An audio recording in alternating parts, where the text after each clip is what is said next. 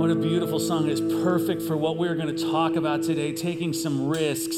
I am honored that you are here today, and as we've said a few times already, we are committed to getting you home in time for the start of the NFC Championship game. Go Niners! And we are so committed. Here's what I'm going to do. This is going to be a 25-minute message. I am so confident this is going to be a 25-minute or less that we are going to put a clock up on the screen counting down 25 minutes. And if I don't get it done in time, you can just stand up and walk out, I guess.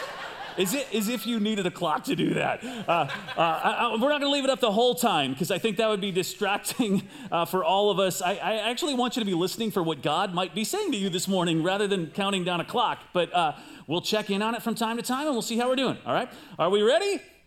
25 minutes on the clock. Let's go. Well, you already started it. All right. I would ask you this morning, do you ever find yourself wondering why you're not moving forward with a dream that you have or a plan that you're excited about? And the more you think about it, you realize there's a fear there. There's something that is holding you back. We're going to talk about risk today. We're going to talk a little bit about why we don't risk. And to get started talking about risk, I think it's appropriate for us today to talk for a moment about football.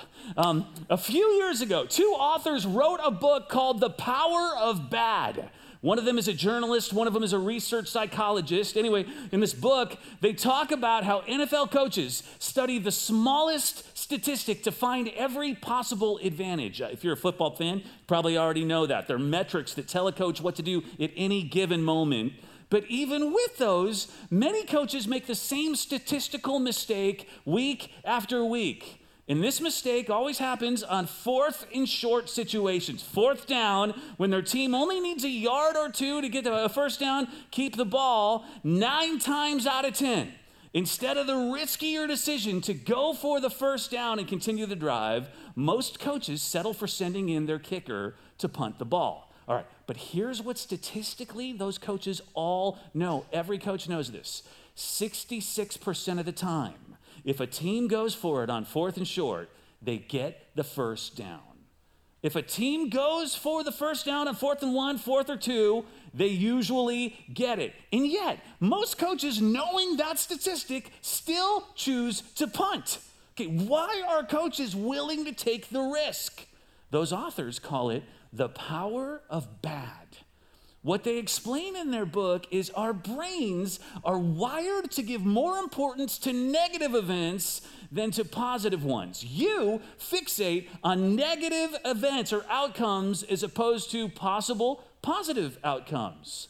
And a coach knows that if they choose the risky play and they fail, and then the other team goes on to score, the fans will be unforgiving, right? And the news will be unforgiving. And sportscasters will call that coach reckless. And they will say that he lost momentum with that choice. And they'll talk about how the terrible choice was a turning point in the game. And so most coaches play it safe. And that fear of taking a risk, a statistically good risk, actually can lead to failure, many teams losing a game. And I bring it up today as we jump into the 4th week in Tomorrowland, because if you are gonna pursue the dreams, the Tomorrowland that God has put in you, you have got to be willing to take some risks. And we are going to look at the Bible today to see what it says about good faith-led risk-taking. But before we do, let's just recognize something. Many of us think risk is a negative situation we should always avoid. Let me just say that again. To a lot of us, risk is a bad word, and anything we can do to minimize risk in our lives is a good thing, because risk brings anxiety and stress, and risk leaves us uncertain, and risk leads to failure. We think risk is something we should avoid at all costs, but actually, risk is a part of life, and risk is a big part of faith. And risk is a huge part of your tomorrow. Risk is going to bring you opportunities to grow. It'll increase your strength. It'll deepen your faith. But if you are too overwhelmed by fear to see a risk and then assess it and then make a good decision about whether it's one worth taking, you will miss out on all of those things. And I think you'll miss out on what it is God has for you tomorrow. If you are going to move into the Tomorrowland dream that God placed in you, there is a good chance it's going to involve taking some risk. Not every risk, not bad risks. It is going to involve taking some faith-led risks. And I know that can be scary, but it is worth it to live a life that God has in store for you. And you know how I know that? Because your soul is already crying out for that kind of life. Our souls long to take risks and live lives of adventure. And it's why we do so many other risky things unrelated to the stuff we're dreaming about this series. I read an article recently about people taking adrenaline vacations. And so what started as bungee jumping and base jumping has turned into zorbing. That is rolling down a hill inside of a plastic orb. Or snow kiting, which is kite surfing on a snowboard. Or coasteering, which is making your way from one point on a shoreline to another some great distance away without boats, without ropes, without cars. You just hike on rocks and you jump off cliffs and swim through caves to get to someplace else down the coast. Why do so many people seek out risky activities? Well, this article suggests that in our sedentary, overly safe society where there are no dragons to slay or mastodons to hunt, this is an escape from the mundane and the routine. And I need to take risks to feel fully human, to feel fully alive, and to feel joy and intensity and crossings. Well, I have no desire to do any extreme sport, and I don't care if you do or you don't. What I know is your soul wants to live a life of adventure. A life that matters, a life full of bold steps of faith, and adventures involve risk. Let me show you someone in Scripture who was not afraid to take a risk, and we're going to learn some things from him. His name is Caleb, and we find him in the book of Numbers. Real quick, check in on the clock. So far, so good. All right, what we're about to look at takes place after God's people and Moses have escaped slavery in Egypt. They've been wandering in the desert. They're getting close to being able to go into this promised land that God has been telling them about. And in Numbers 13, we read, take a look. The Lord said to Moses, send some men to explore the land of Canaan, which I'm giving to the Israelites. From each ancestral tribe, send one of its leaders. God tells Moses, I want you to send some people to spy out the land, 12 tribes, 12 leaders. One of them is a guy named Joshua. Another's a guy named Caleb. The other 10, you don't need to know their names. They never appear in the Bible again. You're about to find out why. The Bible tells us that 12 men go to spy out the land, and Moses told them, see what the land is like, whether the people who live there are strong or weak, few or many, what kind of land do they live in, etc., etc., etc. Now, what I'm about to read you is going to seem like minutia. It's got Hebrew names of people and places. You're going to hear it. You're going to hear this and at first go, why do I need to know this? My guess is your eyes are going to want to glaze over as I talk about this, but I need you to see it to be able to understand what happens after this part. So take a look with me. Try to hang in here through these 5 verses, all right? I'll read them very fast.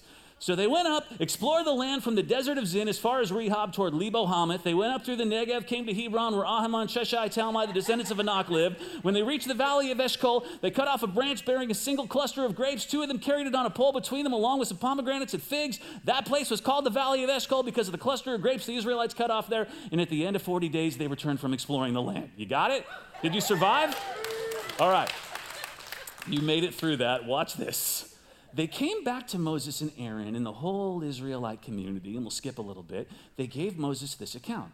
We went into the land to which you sent us, and it does flow with milk and honey. Here is the fruit from the land. But the people who live there, oh my gosh, they're so powerful. And the cities are fortified and very large. And we even saw descendants of Anak there. The Amalekites live in the Negev. The Hittites, Jebusites, and Amorites live in the hill country. And the Canaanites, oh my gosh, the Canaanites live near the sea and along the Jordan. And look at verse 31.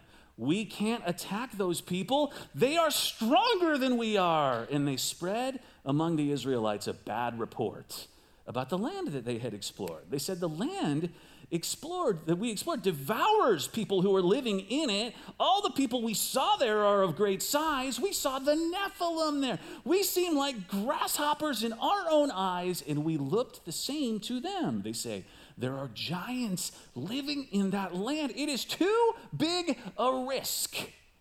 Now, the reason I had you read that part with me with all the challenging words, let's go back to that slide. This right here is the actual detail of them spying out the land. And do you see anything in it about really large people, giants? Or them saying that while they were there, the spies, felt like grasshoppers? Do you see anything in there about the land devouring the spies as they traveled through it, which is what they say later? No, all this says is where they went, who they ran into, and that they got some really good grapes, pomegranates, and figs and went home. And the reason I want you to see that is because the spies are doing something that you and I do that keeps us from risking as they tell the story to their Israelite friends. They are maximizing the opposition. What causes the kind of fear that keeps us from risking? When we maximize the opposition, when we make the struggle we will possibly face be out to be greater than it really is.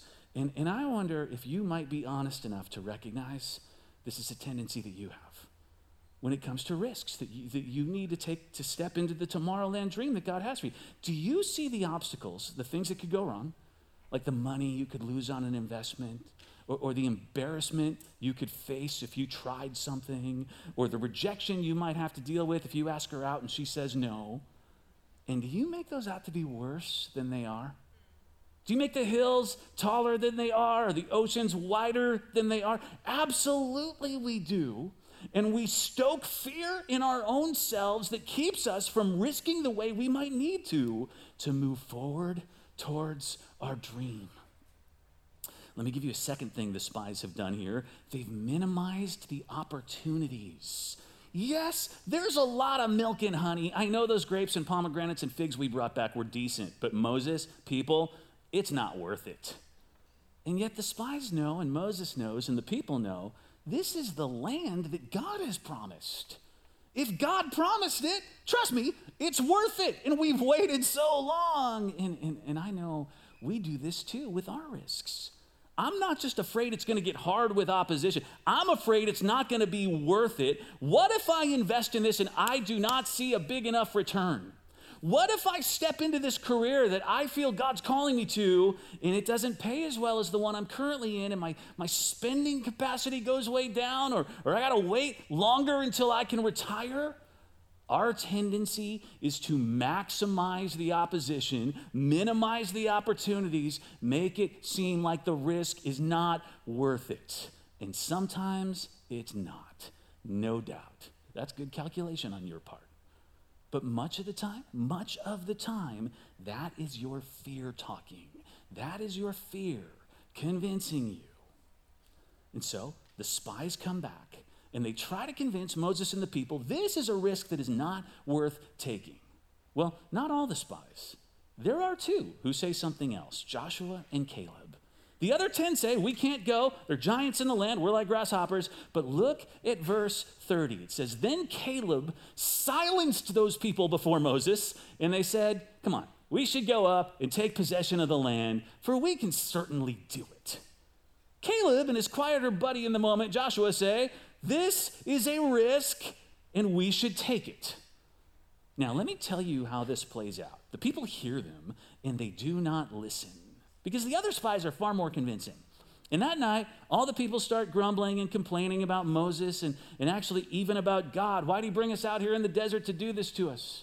And Caleb again tries to convince them to take the risk. Chapter 14, he says, the land we passed through, you guys, it is exceedingly good.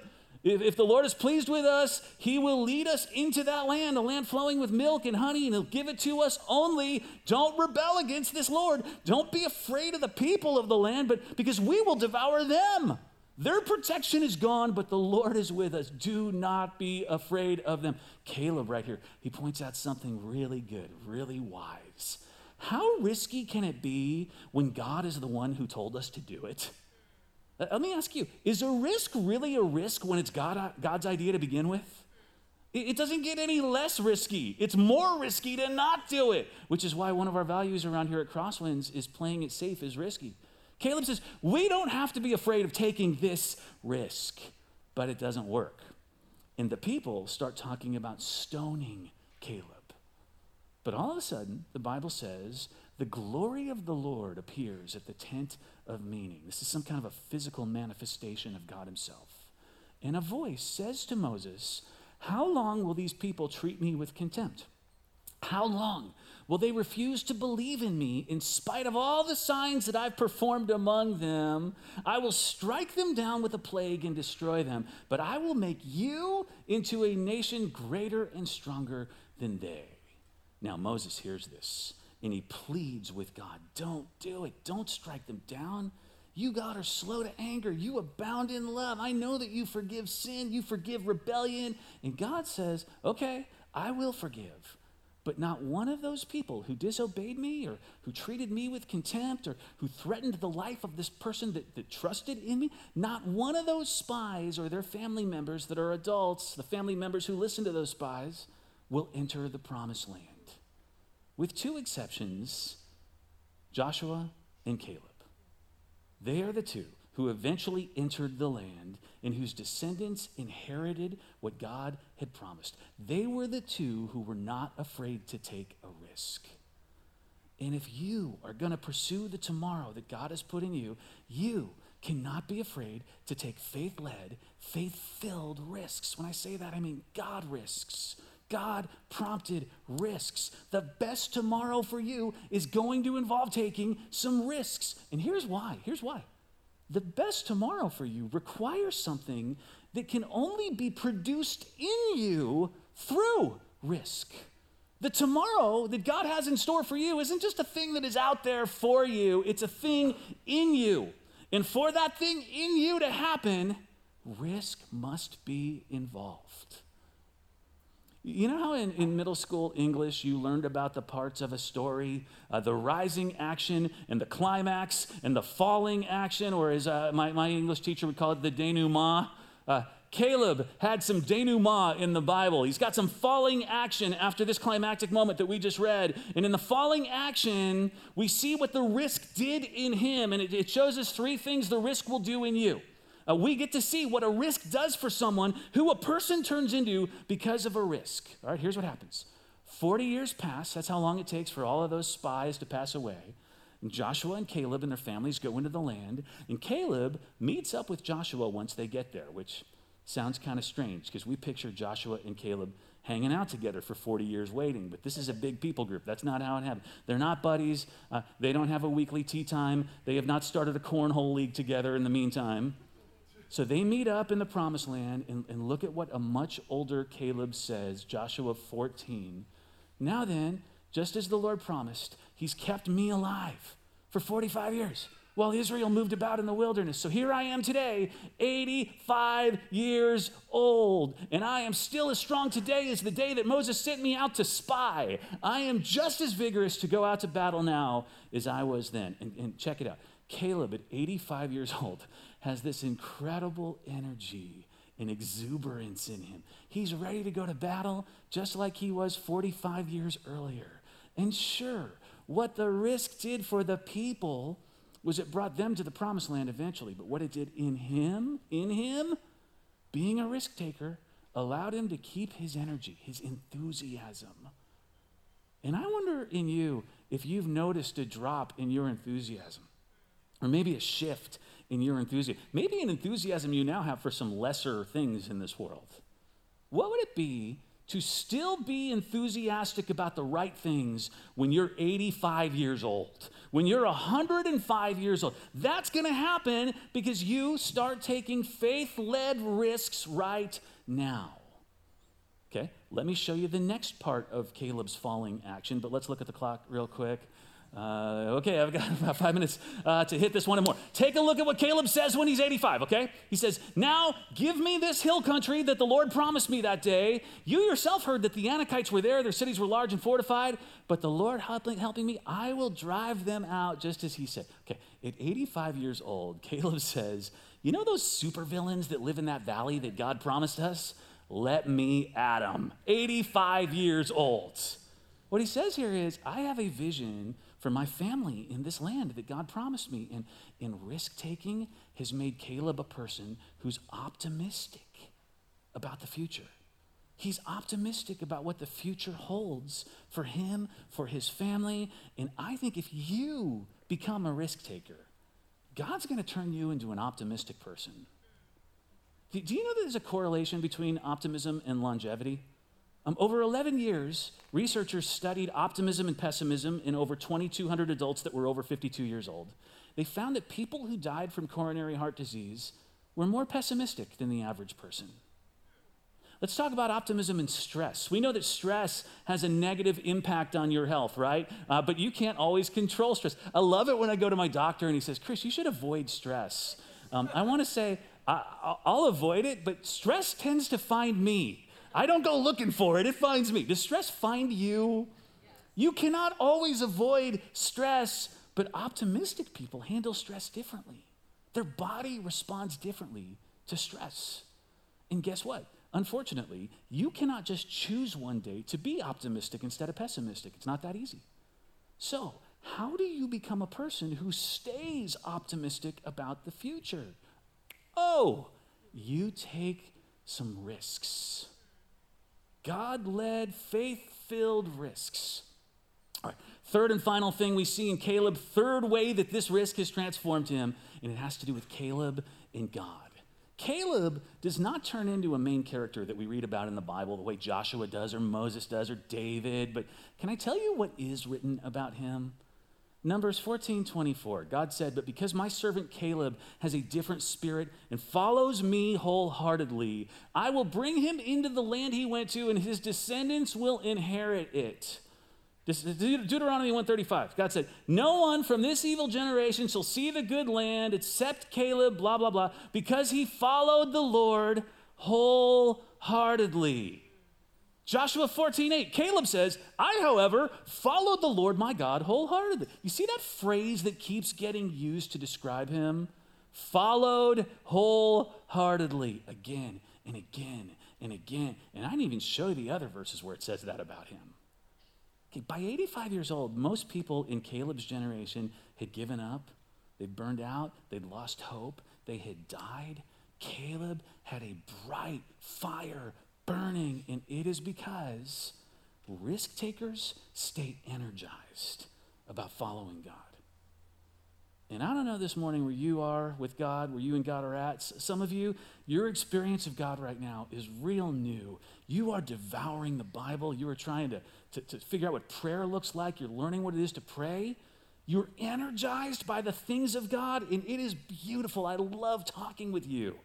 But others of you are not feeling that. And I love talking with you too. But can I tell you why your experience of God and your faith might be becoming mundane and just kind of cruise control? You stopped taking risks. He created your soul to take faith-led risks. That means so many things. To give in a way that makes you feel uncomfortable. To serve doing something that makes you feel uncomfortable. To tell someone about Jesus, which might make you feel a little bit uncomfortable. To invite someone to church who we will try to make feel very comfortable when you bring them. But if you don't take the risks that God puts in your heart, then it's hard to stay energized and continue to wholly follow. Morris West, a well-known novelist who passed away almost 25 years ago, at his desk, mind you, he wrote this. He said, if a man is centered upon himself, the smallest risk is too great for him, because both success and failure can destroy him. It's true. If he's centered upon God, then no risk is too great, because success is already guaranteed, the successful union of creator and creature, beside which everything else is meaningless. You were made to take faith-led risks.